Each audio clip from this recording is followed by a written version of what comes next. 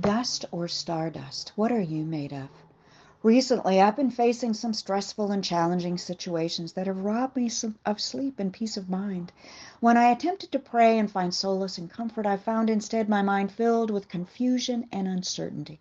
It was like dust particles were floating around in my brain, which got me to thinking, dust or stardust, what am I made of? And so my search began as I knew God was trying to teach me something through this unusual vision. And this is what I found. As many of us already know, common house dust, that fine, pale layer that constantly coats our furniture, is actually comprised of an alarming mixture of dead skin cells, flakes of hair, clothing fibers, bits of dead bugs, as well as dirt and pollen. Even bacteria is part of that ugly, misty film. What a disgusting combination. That should make us grab that cloth and can of pledge quicker than anything to sweep that sludge away. Yet at times we let dust build up to the point that some jokester may write a message in it reminding us to clean me. Sometimes, too, we let dust build up in our hearts and minds, layers of spiritual dirt like hurt and anger and unforgiveness, and if we let it go long enough, bitterness. As Paul warns the Ephesian church, he warns us too. Get rid of all bitterness, rage, anger, harsh words, and slander, as well as all types of evil behavior, advising them to take the Holy Spirit dust cloth, to wipe away such thinking by letting the Spirit renew our thoughts and attitudes. But how do we get there? How do we go from earthly dust to God's stardust? Well, the reality is that we're made of stardust. One science writer reports that 93% of the mass in our body is stardust.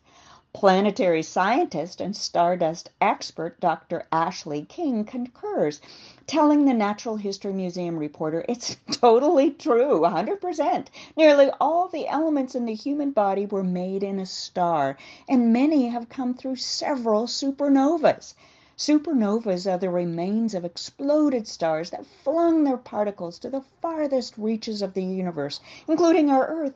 And as Earth hosts 92 natural elements, every ingredient in the human body is made from elements forged by stars.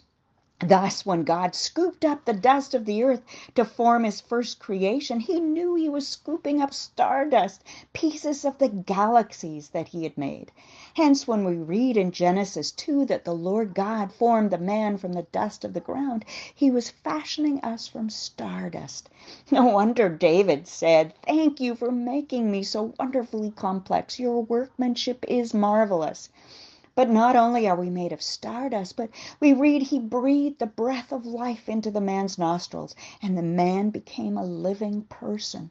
Further, we're told that he created human beings in his own image. In the image of God, he created them. Although Adam was created in God's image and breathed with the breath of God, still he abandoned God as his father and took up his own way, seeking his own image to worship and adore. That's why Jesus had to come to earth to die for humanity, so we could be reunited to our Father once more.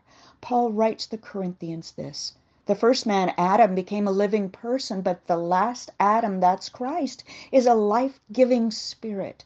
What comes first is the natural body, then the spiritual body comes later. Adam, the first man, was made from the dust of the earth, while Christ, the second man, came from heaven. Therefore, it wasn't enough that we were made of stardust, for far too quickly we combined that stardust with the bugs and bacteria of the world, corrupting and corroding the beauty of God's creation. What became of us is seen in Revelation 8, which talks about a great star that fell from the sky, burning like a torch. It fell on 1/3 of the rivers and on the springs of the water. The name of the star was bitterness. It made 1/3 of the water bitter, and many people died from drinking that bitter water. We therefore need to drink of the life-giving water offered by Jesus Christ. Jesus offers it first to the Samaritan woman at the well, who comes in shame and disgrace in the heat of the day to collect water. Patiently he waits for her and calmly asks for a drink.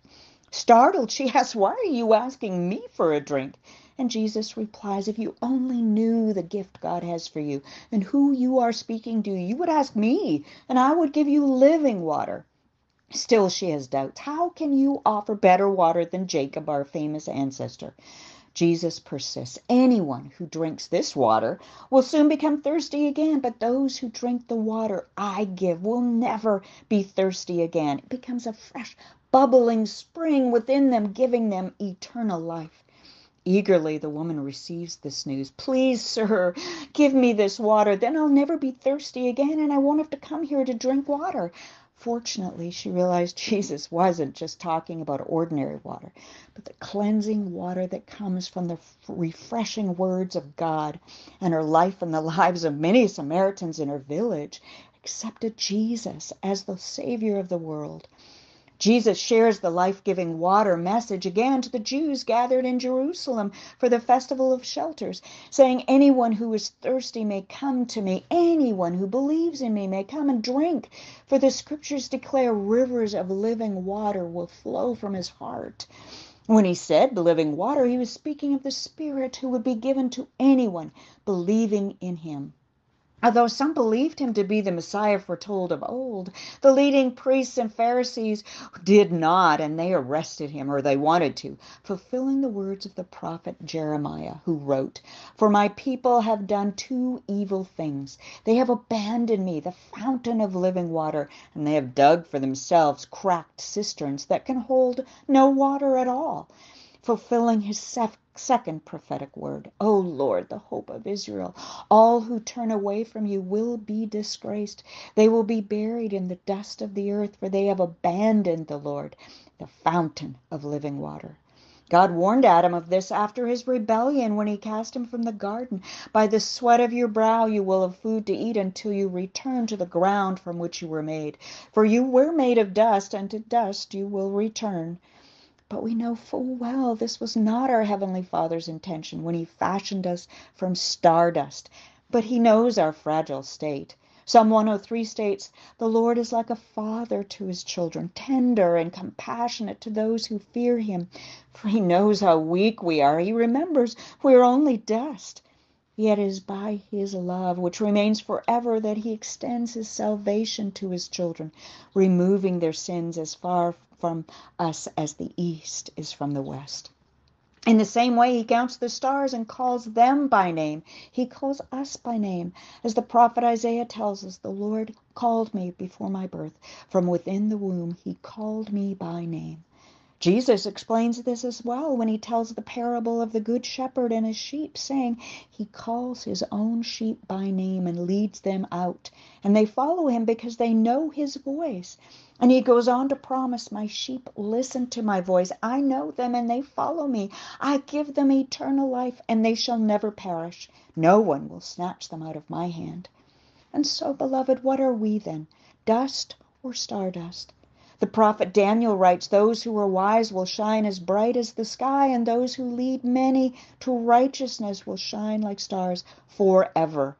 Perhaps that's why the Lord said to Abram, "Look up into the sky and count the stars if you can. That's how many descendants you will have."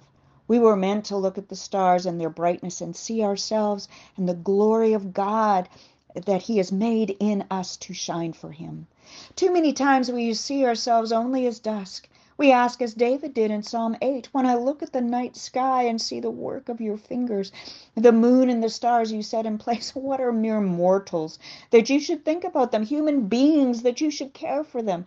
Yet you made them only a little lower than God and crowned them with glory and honor." In the same way that the Lord merely spoke and the heavens were created, he breathed the word and the stars were born. In that way, he scooped up the stardust of the earth and he fashioned us in his image, breathing the life-giving spirit into us that we may be one with him and live forever in his glorious presence. So the next time you look up at the night sky and see the sparkling vastness of his universe, remember how he has made you and for whom. You are not just dust, beloved, but stardust, for in you he has done great things, too marvelous to understand, and continues to perform countless miracles. God bless you, beloved. God bless you.